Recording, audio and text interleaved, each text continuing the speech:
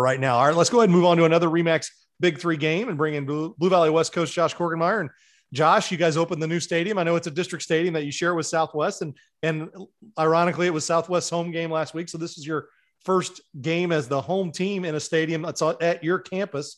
I'm sure everybody's excited. It was exciting last week, and I'm assuming just to be able to have another facility to use, knowing that there's 5 high schools and having a third facility is just great for the district. But it's also fun that it's at your place. Yeah, we're very fortunate in getting the stadium in our place, and our community is so excited about it. It's been a long time coming. I know there were some promises made to Coach Wright 20 some years ago that we were going to get a stadium, and so 20 years later we finally got it. And being able to walk out of your high school onto your, I know it's not our home field, but our home field, not have to take a bus somewhere.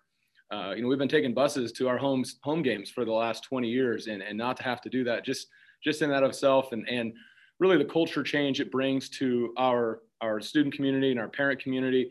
It's a big deal for us. Coach, after the first week of the season and looking forward to Friday night against Blue Valley North, talk to us a little bit about your offensive line and how much experience you have and how well they played in week 1 for you. We've got 2 or 3 guys with some experience coming back, and we lean on those guys quite a bit. Our offensive line is a really athletic group. With what we do on offense, we ask our offensive line to be smart and be athletic, and they do a really good job of that. And they did a great job on Friday night. They weren't perfect by any stretch of the imagination, but I think we ended up rushing close to 250, 300 yards somewhere in there. And so anytime you can do that, your offensive line's done a good job. But as they continue to develop and gel and play together, they're only going to get better. Well, it's kind of like Radke over at St. James. If the offensive line doesn't play well, that's not a good sign. When his receivers don't block downfield, that's not a good sign for his team. As a former offensive lineman, I'm sure that's a point of pride for you. When you look at Blue Valley North defensively, they are all over the yard last week, and Martin went for 6 touchdowns to 4 different guys. I mean, to 3 different guys. I mean, that's they hit you with a lot of things. How do you try and contain what they're doing? I know it's very similar to what they've done in the past, and they just keep going. Yeah, anytime you have a quarterback who can throw the ball anywhere on the field with that accurately and get it out of his hands that quickly, and then you add a legitimate Division I receiver to the mix on that, plus a bunch of other quality receivers and an offensive line that does a good job of protecting him.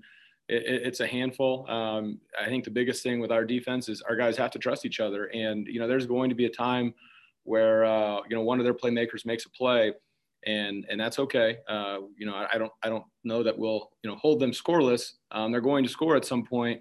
It's just a matter of after that happens, will you trust each other and get back to doing what you're supposed to be doing, what you've been coached to do, or do you just kind of go do your own thing? And if our defense will trust each other and trust in our game plan, I think we have a chance.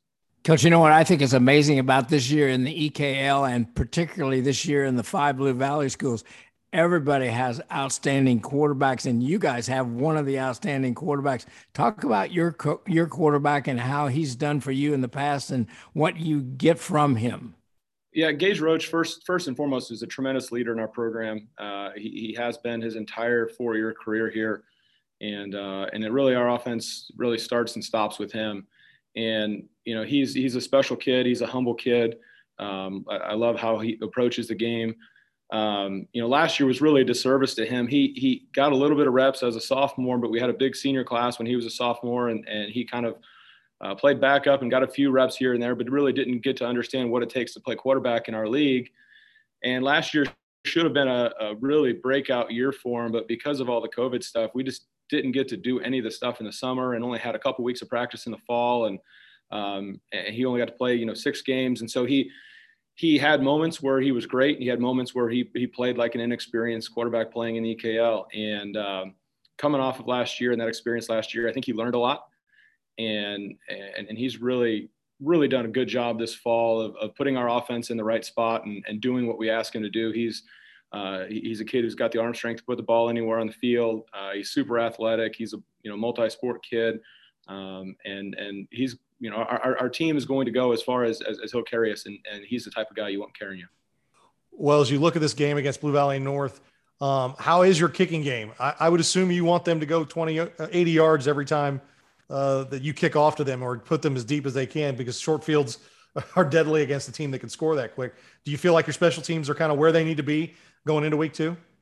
Yeah, last week our special teams did a great job. Coach Allison coaches our special teams, and we did a really nice job of winning the field position game. And we had a short field the entire time, and our kicker did a great job of putting, I think, most of them out of the back of the end zone. I think all but one were maybe a touchback, and if he can continue to do that and make them work and go all the way down the field, and like I said earlier, if you make them drive 80 yards and they can execute all the way down the field, kudos to them.